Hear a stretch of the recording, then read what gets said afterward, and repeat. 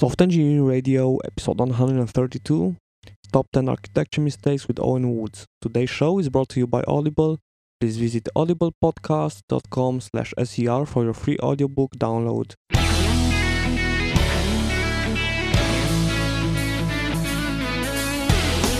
This is Software Engineering Radio, the podcast for professional developers on the web at se-radio.net.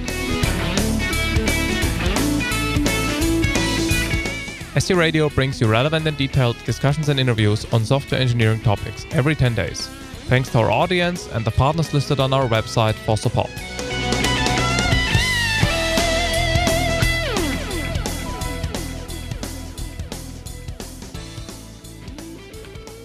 Welcome everybody to Software Engineering Radio. This episode is a discussion with Eoin Woods, yes, that's how you pronounce the name, about software architecture mistakes and what you can learn from them. But before we get to the actual content, let me briefly introduce our sponsors. This episode is sponsored by Audible.com. It's the internet's leading provider of spoken audio entertainment. They have over 51,000 titles you can download and listen to on all your devices, like your iPod, whatever. Among them, a lot of science and technology stuff. They have novels. They also have a specifically interesting science fiction section.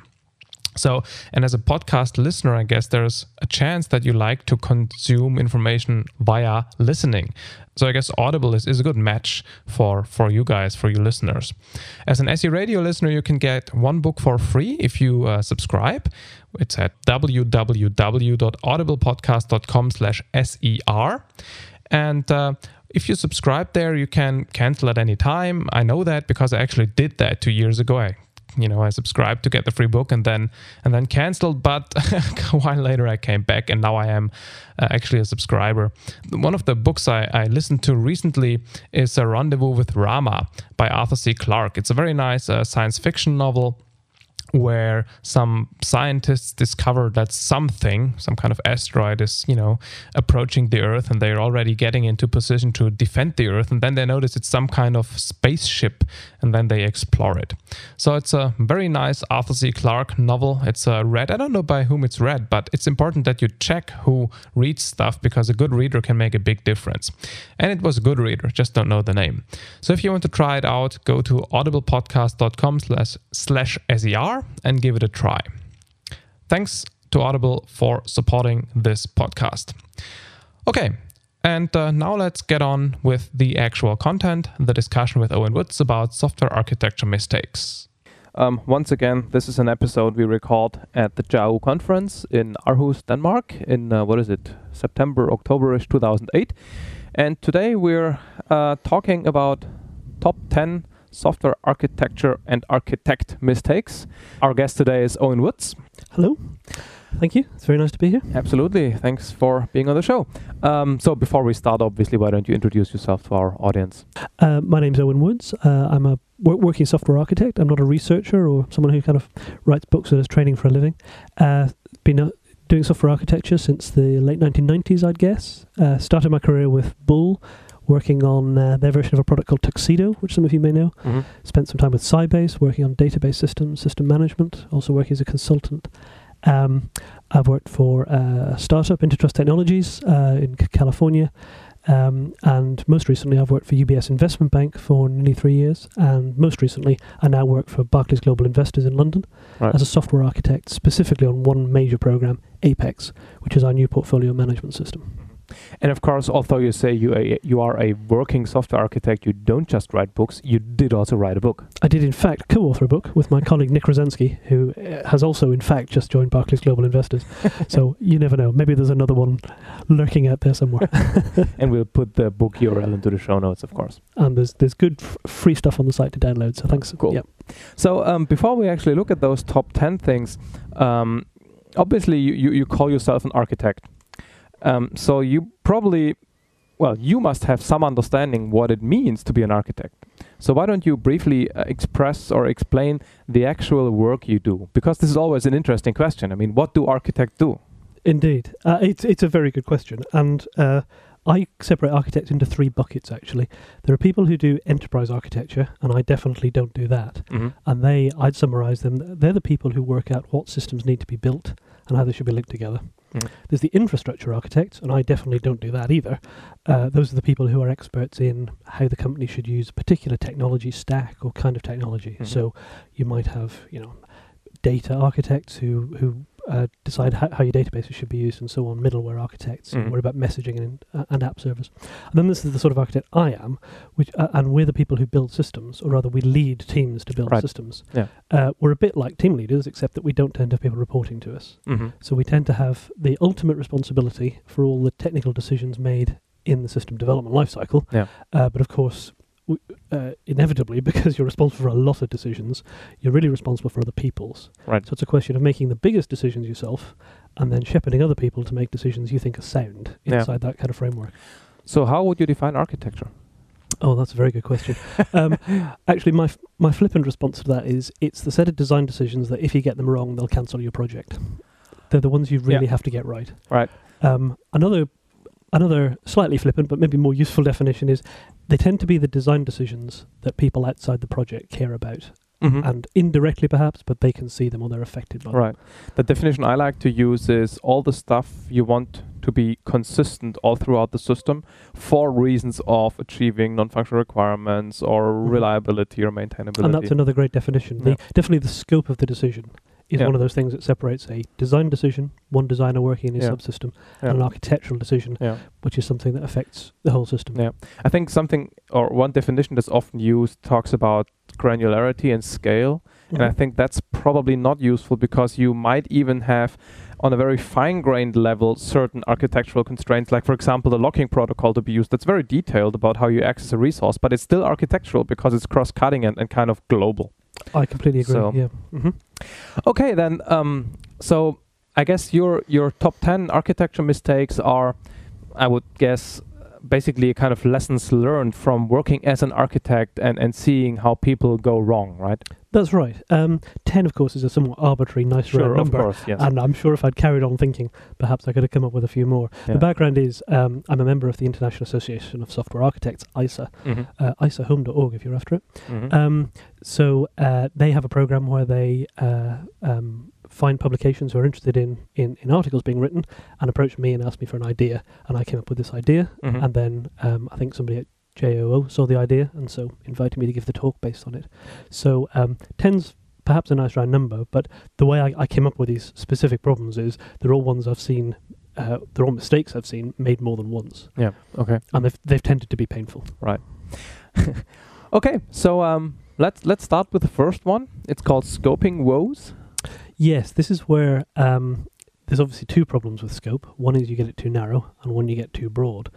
And you'll tend to get different people interested in the project, stakeholders, if you will, pulling in different directions on this. Is that it's very common to see, senior management will decide that a very, very minimalist system is exactly what they're after because they'd rather not pay for anything bigger because the budget is rather fixed.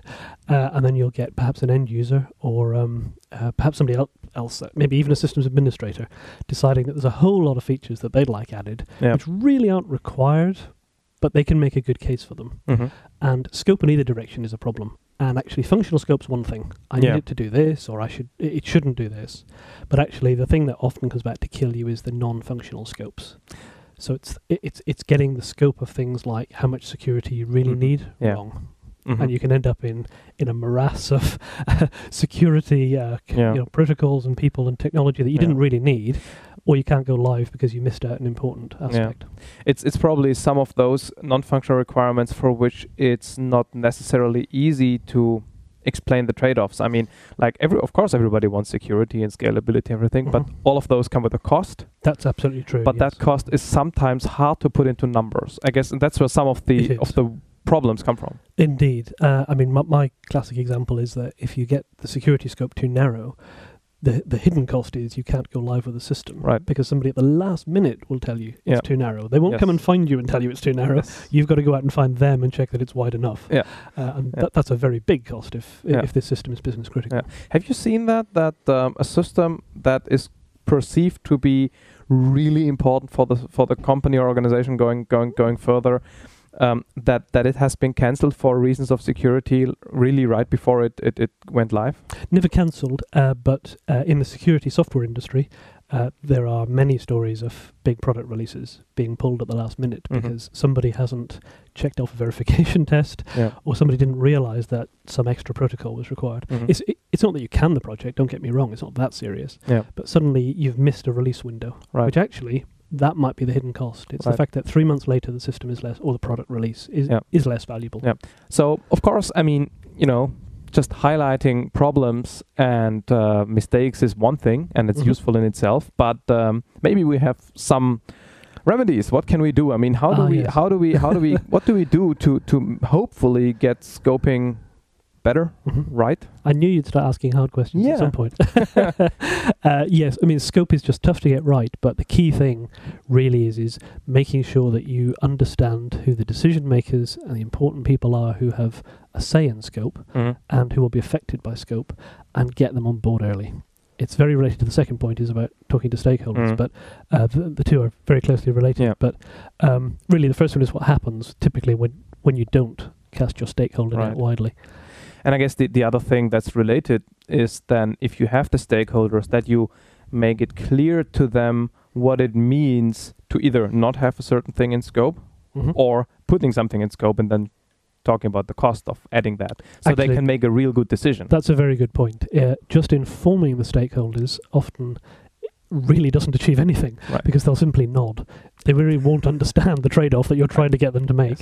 And you often have to bring, senior managers, the classic thing is you have to bring the trade-off on three PowerPoint slides, give them the options, get them to make a decision. Exactly. But even I've found, sometimes you deal with an enterprise security group, and really they won't really pick out the decision you're trying to get them to make. They'll really just give you further advice, which is not really what you're after. Yeah, because they don't want to be responsible, maybe. That's probably part of it.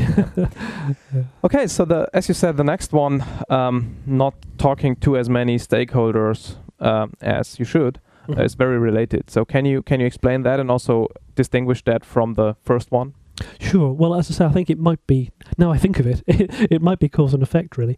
Or certainly one of the effects of not talking to enough stakeholders and taking them seriously and really listening to them is that you'll end up with scope problems. You may end up with other problems as well, of course. Yes, I mean, for most systems, the classic stakeholder is the end user and probably the acquirer, so the person paying the bill. So I'm talking about an in-house system here. The problem is that for many teams, that's where it starts and stops, and they don't really think any further than that. But if you think about the life cycle of a big system going into the enterprise environment, there's a lot of other people who care. I mean, classic people would include people who will have to support the system, who may be different to the development team, or might be the same, but they've got two hats. The infrastructure folks, DBAs, people who'll operate it, absolutely. People like enterprise compliance, audit, control, all those people, especially if you're in a regulated industry, such as medical or finance, they have a lot of say. And so there's a whole lot of people who aren't, if you like, business users. I mean, they, in a sense, they don't necessarily contribute anything directly to the use of the system, but get it wrong for them, and there's probably a lot of pain just down the road for you, because you'll have to force the changes in.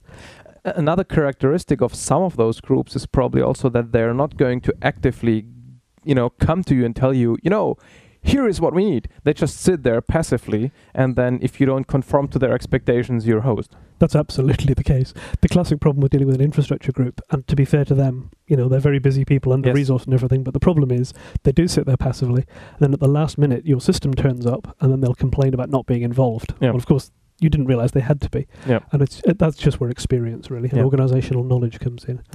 These people need to be involved earlier. The other thing is to describe your architecture, your system, in a way that they understand. And that's with this idea of architectural views. You don't draw one big picture because no one will understand it.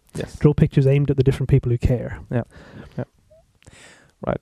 So I mean, obviously sometimes I get the impression with those groups that they, well, obviously they don't directly benefit from the introduction of a new system. It's more a chore for them to have to operate it. And that's how it seems. Of course, that's perfectly true, yes. Organization as a whole benefits, so they do. But that's maybe why they're kind of passively sitting there and not actively saying, I need this requirement, it solves my problem, because you don't solve their problem. Perfectly true. I mean, I separate stakeholders into positive and negative. Right, Some want the system to be there and to succeed. Very good point. compliance, every new system is a risk. Why would they want it in production? Right. And so it's their job to block it. Yeah. It can be argued. And of course, many compliance people are very positive, to be fair, in Sure. getting Not about involved. bashing. But if you look at it from a pure self-interest point of view, why would they want your system in production? Right. Exactly. Yeah. And that's really the problem, is that get those people on side as early as you can, because they need to be your friend. Another thing in this context is that I've experienced with, especially with large customers, is that they already have a bunch of existing frameworks, platforms, tools, libraries for logging, for example. Yeah, and if you don't use that, your system won't fit into their operations infrastructure, and then again you're screwed. So that's knowing their technical requirements is something that's very, very related here too. Absolutely. And it's often painful for the development team. They don't want to use this library. Or I worked for UBS Investment Bank for nearly 3 years, and they have various system monitoring things that you have to do there for good reason, and that's why they have reliable systems. Every development team bitches about them, but they're there for a reason. If you don't standardize, it can't be supported. So you just have to live with it. One customer I worked for had the same kind of thing, but they didn't document their frameworks, and they had no people that actually could come to your project and help you get things right. So you had to use it, but you basically couldn't. Actually, that was very bad. I've tended to find that's the norm, really. You must do all this. Good luck. And who knows what's going to happen? And if you get it wrong, we'll tell you just before you go into production. Right. Yes. Yeah. That's and then it becomes a power play of whether you get it running or not, depending on who is more important in the company. Indeed, whether the business unit can swing their influence. Exactly. Okay, next one, focusing on functions, or the other way, of course, is forgetting the non-functional stuff, right? Indeed, yes. This is the classic problem where you ask somebody what you want the system to do, and they'll give you a laundry list of functions, as we've already mentioned, some that they really need and some that they just kind of like if you can do them. What they'll never tell you is all the implicit quality requirements. That it's got to be available during these hours. A failure costs them this much money a minute.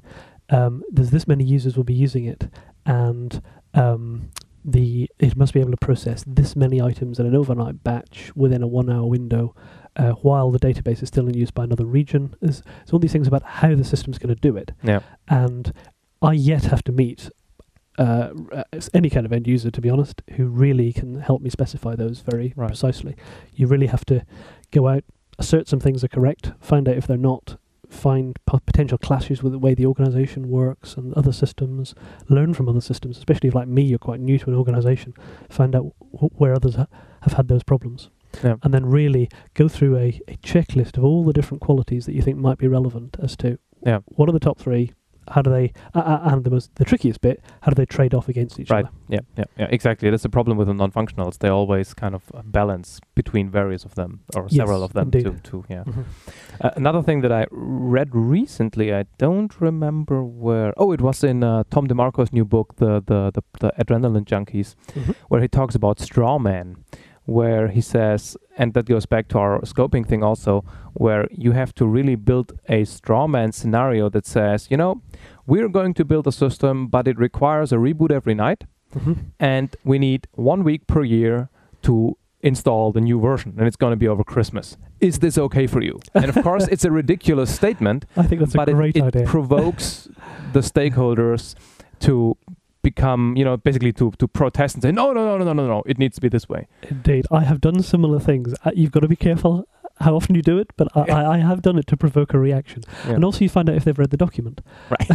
Because if they don't come back with any complaints, you know they didn't read it, no matter what they say. I think that's a great idea. I must find that book. It's a nice book. It's like a collection of 95 patterns or something that they detected in projects about behaviors that work and don't work. And excellent. We'll have an episode on SE Radio at some point with those guys. Very good.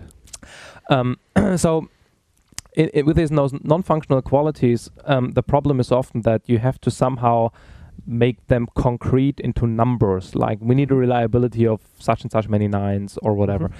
What's your experience? Can you make typical stakeholders actually commit to numbers, or are they afraid of being concrete so they can always say they wanted more than you did, or I haven't really found them being afraid of being concrete. If anything, it's the opposite. If anything, if you make it concrete, they'll just simply sign it off, because it looks very precise and scientific, so everything's going to be fine. Yeah. And it's only later they really think about what not having available on a Saturday morning means, and they don't necessarily think through the scenarios. Right. What you sometimes have to do is a little bit like at a much more formal level, sort of high process approach.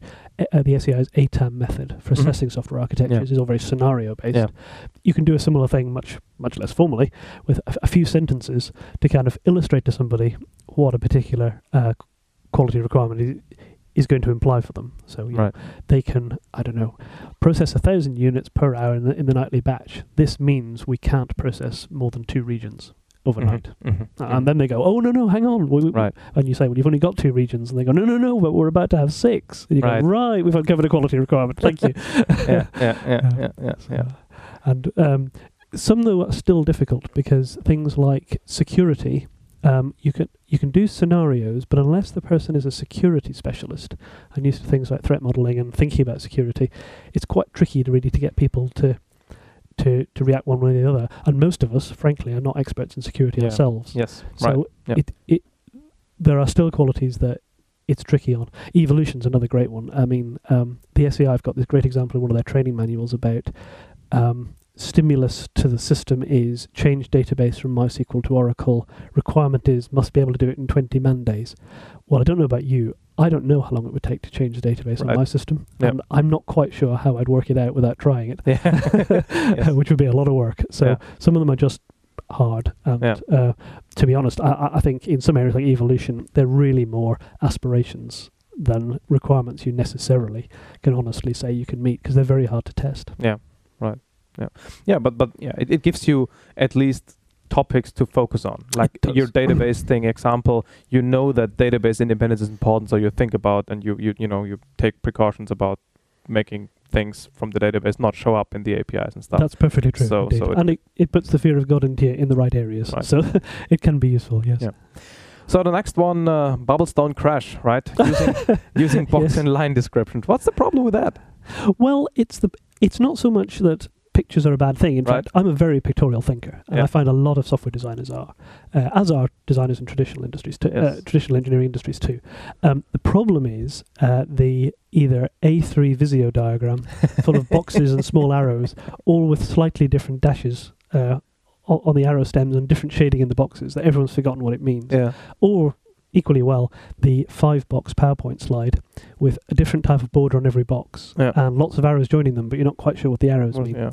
And sometimes those things have their place. When Nick Rosansky and I wrote our book, we referred to those as cartoons, as sort of informal informal architectural sketches. That's actually not how, for example, the SEI use the term cartoon. They use it differently. But I mean, our kind of idea was sort of having done all the formal stuff, if you need to explain it to somebody quickly, you'd sit down with a piece of paper and a pencil and you'd draw 5 boxes. That was our idea. You'd be sketching a cartoon. And that's useful. But if you don't have the actual description somewhere, you actually don't know what the components of the system are or how they fit together. And the snag is that if you do it all with some strange notation you don't bother defining, everyone thinks they understand it, and actually no one does. So this I mean, you kind of hit a nerve with me because, as you maybe know, I'm modeling, doing a lot of stuff. And so first of all, I tend to prefer textual languages over graphical ones, but this is another discussion. So I distinguish between modeling and diagramming, and the diagram is kind of your cartoons, right? It's a visualization of something that doesn't need to be formally defined, but the notation must be clear. Not formally clear, but intuitively clear. And then on the other side, you have models which you can actually process, generate code from, and validate. That's something completely different. Yeah, to be fair, absolutely. I in this presentation in particular, I neatly gloss over this. Which, in fact, if any of my engineers are listening to this, they'll be shouting at their iPods because I'm always telling people off for drawing pictures and not putting a model behind it. Yes, for me, the picture is simply a representation of the model. Which is why we try and use some tools like. Magic Draw is one particular one we use that has a real UML model behind it. It's not just a picture in Visio. To me, actually drawing the pictures is often not that valuable because you can't use the information for anything. If the stuff's in a model and you can navigate through the repository, you can ask it questions. Now, you may have to write scraps of code to ask the questions, but you can ask questions and you can get answers back. And it's tremendously more valuable. So in this context, you say that using box and line descriptions is a mistake, is a problem. It's a potential problem. It's a potential problem if it is used in this non-formal way. So turning it around, do you think there is a benefit to describing architectures formally? Well, I think that very much depends on the scale and the environment. With every deliverable, but especially architecture deliverables, the question to ask is who's going to use it. Mm-hmm. Providing you have a constituency, some people who care, that there is some formality behind your architecture and that they can animate it or generate something off it or just simply maybe run reports on it, right? Then it's useful to have some level of formality, especially machine processable formality. That's what I mean by formality. That's my definition of formality. I can write any tool that checks constraints on it or generates code or right. Because I came originally from a formal methods background. See it. No. A tremendous amount of writing upside down A's on whiteboards and then not being able to process them. Right. Yeah. To be fair, even the formal methods community has moved a long way beyond that. I tend to use the term processable as opposed to formal in my talks for exactly that reason. That's something I'm always thinking to myself when I'm typing stuff into a UML tool, supposing I am doing that. Yeah. How could I pull this out later? Yeah. Would it be useful? So you just said, suppose I do that. Do you actually use UML regularly, and do you use it for diagramming, for communicating ideas, or do you really use it in a formal way, formal being defined in the sense we just said? I do use UML. I must say, as a percentage of my time, it's probably actually producing models and diagrams is quite a small amount of it. Mm-hmm. But yes, I mean, every architecture document I produce, I do use UML to describe my main structural views. Mm-hmm. The way I always describe UML is it really sucks as an architecture description language, but I haven't yet found a better one. Well, yeah. Especially one in general use that I can buy a tool for. So that's the point, because this is more like my opinion, and I maybe should keep it out of this episode. But I think, and maybe just briefly, I think a big sweet spot is actually defining your own language for that captures your architectural abstractions of your system or product line or platform, whatever, because then you don't have to shoehorn your abstractions into an existing generic language, but rather you express things as a language. As they are defined in your environment. So that's the approach I take. Yeah, actually, I think we're in sort of violent agreement. Okay. In fact, the one good thing about UML really is that you don't need to put up with a language as it's shipped. It's extensible. In some sense, and tools have just caught up with the extensibility of adding proper stereotypes and adding predefined attributes and so on. Yeah. Of course, you're stuck with a meta model, and you just have to deal with that. Yes, I'm actually very interested in whether some form of practical in fact, it would be textual DSL can be produced, and we can all work together to do a kind of Spring-like thing, something that sits on top of Spring components, something like that, where your architecture is actually part of the system.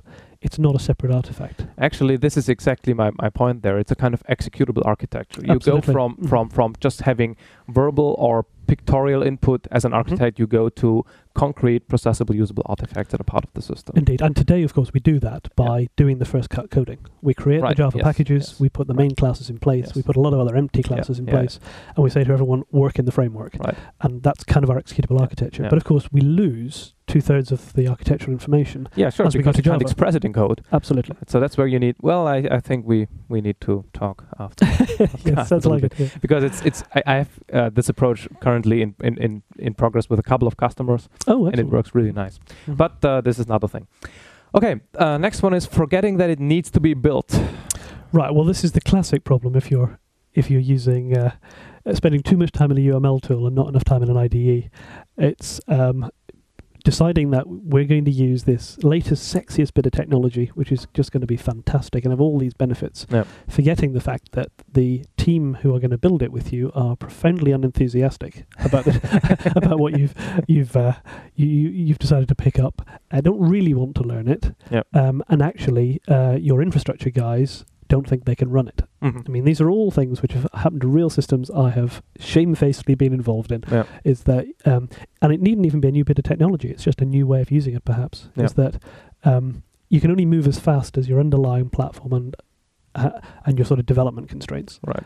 If you don't have the team that can build it, if you don't have the money, if you don't have the time, if you don't have the infrastructure environment, if you don't have the support guys, there's just no point in deciding you're going to do this new sexy thing. By all means, go and play with that on a Sunday afternoon, but on Monday morning back at work. You've got to have that reality check. Yeah. So this is also a little bit the ivory tower architect problem, right? So you have an architect who only has on cloud 7 with concepts, as opposed to actually looking at the code and dealing with the real world developers. Indeed. I mean, my pet bugbear at the moment is SOA, and the number of central architecture teams who don't have a delivery responsibility for systems, who have decided that you should build systems using SOA. Yeah. And I yet really have to find all that many what I would call stream architects, the guys actually building systems who are terribly enthusiastic about SOA. It seems to bring a lot of baggage with it. Yeah. And that it's a classic problem. If you're sitting centrally and you're looking at principles and concepts, it's very easy not to follow through mentally in the how would I actually build with it and run it in production. Yeah. Yeah, this is another thing where I think concepts are important in architecture. So you think about things like decoupling and decentralization, compensation as opposed to locking. It's important, but as you say, you have to find a way to bring it down to the real guys who have to work with it and make it relevant for them. Indeed, and make sure also that the problem I've observed in myself as much as others, I'm pointing the finger at myself here, is you download the new cool language, the classic at the moment being the functional language, right? Yes, sure. You download it, you play with it on your MacBook, which of course you can't connect to a corporate network because you use PCs. It's completely isolated, and you play through a whole lot of tutorials, and you go in suddenly very excited about the potential of functional languages. You haven't actually worked through a real problem that you might hit in the real deployment environment. Until you've done a bit more of that, you need to keep your enthusiasms under control, is my view, really. Yeah. Okay, next one. Lack of platform precision. Well, this was the problem I had very specifically when working for a company, I'm sure they won't mind me using their name, Intertrust Technologies, who still exist. They're now a subsidiary of Sony and Philips. They're based in California, and they do digital rights management systems. Okay. Boo hiss. Still in business? Still in business. Well, they're subsidiaries of very, very large companies. Okay. They're mainly famous not for their technology, but for suing Microsoft and winning, which most companies haven't. But they own a lot of patents in the area. A specific problem we had there actually was versions of the Oracle 8 C client, and the fact that I can't remember the exact numbers, but something like 8.0.17 was fundamentally incompatible with 8.7.15, and none of us quite realizing and thinking, well, it's 8.0, it's all Oracle, right? It should all just work. And actually, it caused all kinds of problems on the server and caused internal server disasters. I have observed this actually in quite a lot of places, and I started my career, as I mentioned, as a system software engineer, so working on a product called Tuxedo. And we always used to customers who used to report bugs that were quite obviously mismatched configurations. Of course, I didn't put the pieces together in my mind then. Actually, it's quite hard in the real world to put all the pieces together. And unfortunately, Java and .NET, to be fair, I think have massively simplified this. But even in those environments, you can't just assume it's going to work on the next JVM or on someone else's JVM without any problems. If you buy an Azul appliance, you're going to need to go and check that all of your funky locking code actually works the way you think it does, because you may be relying on a side effect that you're totally unaware of. Yeah, this whole in concurrency, that kind of thing becomes especially problematic. Indeed. And I've come across it a lot together also in database systems, especially interop between things like you've got a Sybase database and an Oracle database and you're replicating between them. It's all just meant to work, and then you need to upgrade one small part of one of the products, and suddenly all the dates appear with the wrong century or something. And it's because some engineer somewhere's reset a default that was maybe should always have been applied. It actually fixed a bug, but it's not going to help you. Another thing that comes to mind in that context, and maybe it's related, is the trying to be platform independent to a degree that is kind of pointless. So, because adding 5 different indirection layers, of course, adds complexity and all that. So, trying to be too independent of whatever platform, persistence, middleware, probably is also an anti-pattern that you might want to be on the lookout for. I think that's a fair point, actually, yes, is that you can build this tottering stack of abstractions. I have seen this system where people start with a pub sub bus, they sort of build a queuing abstraction on top and then realize they need multiple point delivery. They kind of rebuild a pub sub thing on top of the queuing. It just absolutely. It's like Dan Hayward, the independent consultant who was widely known for a bit for criticizing OMG's MDA. Dan always says, you've got to lock yourself into something, and I'd rather lock myself into Java than UML. Right. And, at some point you have to get concrete. It is a fine line, though, because, of course you don't want to see, angle brackets from XML and specific database specific code in your applications. But on the other hand, trying to so that you want to abstract from that, but trying to abstract from, let's say, a communications paradigm. Indeed, it's probably. I mean, the things to look out for are really, I think, the fundamental parts of your platform, whatever you define that in your environment. So, for example, for an embedded guy, I guess it's chipset. It's hard to completely ignore the fact you're running a particular chipset. Yeah. In my environment, it's much more about the fact that we use, for example, WebLogic Server. Right. And, sure, it's a standard thing, and in theory we could move it to JBoss tomorrow.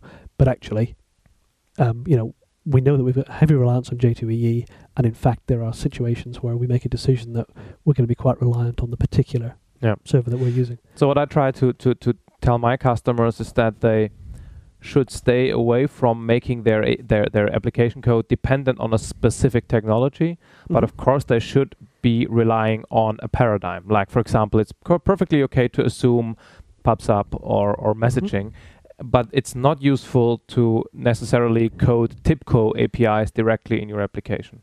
So there should be an abstraction of the technology, but not of the paradigm. So that's that's a pretty good rule, I think, to be running with. The problem, of course, being the lowest common denominator abstraction problem. Right. Exactly. TIBCO, for example, I mean, TIBCO RV, if you're really going to use it in a high-performance system, it's quite hard to ignore all of TIBCO's APIs. Right, and then there comes the next thing, which I then, if this reply comes, then what I typically add is that if you do technology-specific things, make sure you isolate it and you're aware, so that if you need to change something, you know where you need to touch things. So you don't have the technology, spread through like a cancer through all your system, but you have it isolated to certain methods, framework parts, or whatever. Absolutely. I think the key message is understand your dependencies. That's where you're a very good dependent on point. Yes, that's and that's the meta point. But absolutely, it's if you're going to lock yourself into TIBCO RV, know where your contact points are and know what you rely on. Right. And yes, that's the best advice you can give, I think. Performance assumptions. Yes, so this point, performance is really just a poster child here for making assumptions, particularly about non-functional requirements. Assuming that because your application server offers a clustering feature, that it's the clustering feature you require and that it works in the way that you need it to work. Yeah. Assuming that because a database vendor, well, my classic example would be assuming a database vendor has benchmarked something at a speed that you could get anywhere near it. I mean, which, having worked for a database vendor, I know most customers never did, and for good reasons, considering how much effort goes into a benchmark. I think the list goes on and on, really. It's that you can't possibly test everything, but some things are going to make a big difference to you if they turn out to be vastly different to what you're expecting. And so you need to, you need to be testing if you possibly can, building prototypes. If that's too expensive or difficult, you need to do things like performance models or security models. Really try and work through in your head. Is this credible that we could run this fast, or that this couldn't be broken, or that this honestly could move all the workload in flight between these machines? In many cases, you'll come up with a sudden light bulb will go on. You'll realize that's not going to happen for the following reasons. So in some sense, it's also, you could rephrase that as don't believe marketing speak. That possibly is the less vendor friendly version of it. Yes, indeed. Yeah. Don't assume that all the stuff in your environment works the way that people tell you. Right. Yeah. And then of course what you do against that is that you do load tests with mockups early, right? In case of scalability, or really build spikes that verify certain behaviors of your platform, right? Yeah. I mean, the best thing is hands-on testing, and and this is where I think if architects aren't on the critical path coding the application, they can stay hands-on and relevant and up to date, and B, perform a very valuable function for the project by building the performance prototype, integrating the security platform, and checking that the security team are happy with it. Actually checking that failover works the way they think it does. So that's actually probably a recommendation on itself, which would be build a prototype that only verifies the non-functionals and fill the business logic with sleep statements, right? Pretty well, exactly. Yeah, that probably helps. Yeah. The next of your top 10 software architects' mistakes is do-it-yourself security. That's right. It's really do-it-yourself infrastructure, but security is the best example that seems to keep cropping up. Mm-hmm. It's the fact that pretty well every software engineer, if you ask them in a quiet moment, will feel that they can probably whip together good infrastructure, such as a cryptography algorithm. Yep. And it's not till you work with real experts and you realise that there's a bit more to it, that it dawns on you that actually you probably can't. Right. There is a reason that security products, for example, tend to cost money and tend to be quite complicated because the problems they're solving are complicated. Yeah. And there's a real danger if you do blunder forwards with a little bit of knowledge, just enough to be dangerous, then you're likely to cause problems later, ones that may only come out in production, because it's when the system's actually in use you find that perhaps it doesn't scale the way you thought it did, or you've tried to write your own cluster and it really doesn't have the failover characteristics you need. Yeah, and in security, I think it's especially true that because writing the algorithm, of course, is only half the story. You have to use the algorithm in a system that is secure as a system. Otherwise, you introduce all kinds of backdoors and stuff. That absolutely. There's a whole lot of moving parts, and they need to be integrated. Otherwise, you have security holes right through the process. Right. So. Another thing I think related here is, in addition to not doing it yourself, is also there are some concerns, security certainly is one, that you cannot easily retrofit afterwards, that you have to think of and plan for right from the beginning. Absolutely right. And of course, there's the flip side. You don't really want to lock yourself into a particular security product, so you need to get the right abstractions in your system. Right. But yes, I mean, all of these qualities are hard to retrofit afterwards. Yeah. So making good choices about what abstractions you need in your system, and then using proven reusable infrastructure makes a lot of sense in most cases. Right. There are always the Googles, and they're a little bit different. Yeah. For them, it makes sense to build their own because they need a different set. Yeah. But for most of us, using the stuff off the shelf is a good first step. Yeah, I agree. Okay, the next one is that actually reminds me of the interview here. It's called No Disaster Recovery Plan, and the reason why it reminds me of the interview is actually that this is the second part. During the first part of the interview, the recorder died, and so anyway, no disaster recovery plan. Indeed, you can never. Well, that's the lesson. You can never predict what's going to fail. Right, and something's always going to fail. That's right. And most of the systems that we work on, businesses or organizations are pretty dependent on them. It's quite rare today to find a system of any size that you can remove it from the organization and the organization continues at anything like the efficiency, profitability, and in some cases the organization simply has to stop that business until the system's repaired. The problem, of course, with disaster recovery, it's a bit like paying for your house insurance. Absolutely. Nobody really wants to do it, and especially up front, early in the project, when you've got everything to think about, it's very tempting to push disaster recovery off because it's not actually needed until you're in production. The big difficulty with that is that my experience is that actually if you introduce disaster recovery incrementally as you build the system, as you design it, it's not a great overhead. For every piece you add, you have to work out how you're going to do recovery or failover on that piece.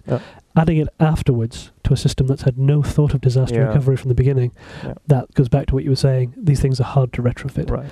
And it's very easy to end up with a system that actually can't be efficiently fell to a disaster recovery site. And you end up with all of these manual steps that have to be done, which are just asking for trouble in a real disaster. Yeah. So this is probably a good point to remember, you guys, listeners, that we've had the episode on fault tolerance patterns with Bob Hanmer. I guess you know them. Yes, absolutely. And I guess this episode ties in here nicely. Look at that stuff. Go away and look at them again. Yes. Yeah, and also look at there's a very good book who I'd have to send you the details, but on high availability patterns and systems. Yeah. That's again great resource. There's also there's a good book on clusters, which a lot of this stuff is really aimed at people building the HA infrastructure. Right. But to have a deeper understanding of the patterns really helps you when you come to make your own stuff highly available, because you know what to avoid. Right. Yeah. So this would be useful to get this link, and we'll put it into the show notes. Sure. Yeah. Okay. And the last of the 10 is to have no plan to back out. No back out plan. What do you mean by that? I'm not. Well, that's when you've decided that you're going to do the migration. You've planned it carefully.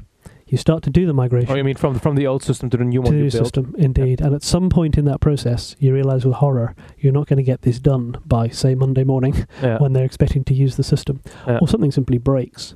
In my experience, actually, to be fair, it's often not the application.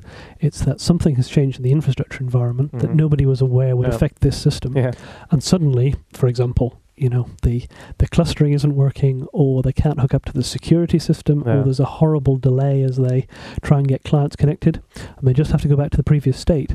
The problem is, of course, if you haven't got that previous state ready to roll back in quickly, it's very difficult. Yes. And I mean, in the worst cases, you have to allow for a window of 50% of your upgrade time to do a potential rollback, which is very inefficient. There's lots of shortcuts. You dump your databases first. You make sure that if possible, you have 2 sets of hardware, which is kind of expensive, but maybe you can share them with another project. You deploy onto one, and then you cut across. There's lots of relatively simple techniques, actually, but in many, many cases, people actually don't think out how to roll back as opposed to just move forwards during a migration. And they can simply leave their business without a system. And there's very few businesses are going to be happy with that on their Monday morning. It was one of my first experiences as a programmer in a hospital. I spent the weekend going back from Microsoft SQL Server 6.5 to 6, although the stupid migration tool told me that migrating from 6.0 to 6.5 is no problem, everything's fine. So I pressed the button, and of course it failed. Indeed. That's the problem with wizards. They're not as smart as they think they are. That's a pain. Okay, so I guess that brings us to the end of your top 10. Is there any 11th that kind of comes to your mind that you wish to have added to the top 10 that you now think of, Not yet, but if listeners have some suggestions, then they should send them to me, because I'm sure there's another 10 to be written. Okay, yeah, cool. So, so anything else you want to leave our listeners with? Any words of wisdom? I think they've probably had enough words from me. It's worth, though, saying that Software Engineering Radio, it's a great resource. Thank you very much for doing it. And I guess, listeners, if you've not paid your subscription, now's the moment. Yeah, that's actually a very good point. Actually, I spent some of the money of the donations we got today to buy a new compact flash drive, because the original one failed, as I said in the first recording of this interview, but now somehow the second one has a problem, and I had to go back to the So now we have a DR plan, and it's money wisely invested. Absolutely. Thanks for being on the show. Thank you very much.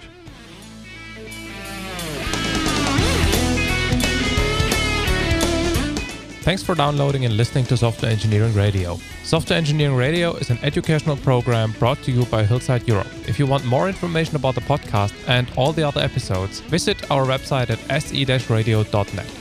If you want to support us, you can donate to the SE Radio team via the website, or you can advertise for SE Radio, for example by clicking on the Dig, Reddit, Delicious and Slashdot buttons. To contact the team, please send email to team@se-radio.net, or if it is specific to an episode, please use the comments facility on the website so other people can react to your comments. This episode of SE Radio, as well as all other episodes, are licensed under a Creative Commons 2.5 license. Please see the website for details. Thanks to Charlie Crow and the Podsafe Music Network for the music used in this show. The song is called Vegas Hard Rock Shuffle.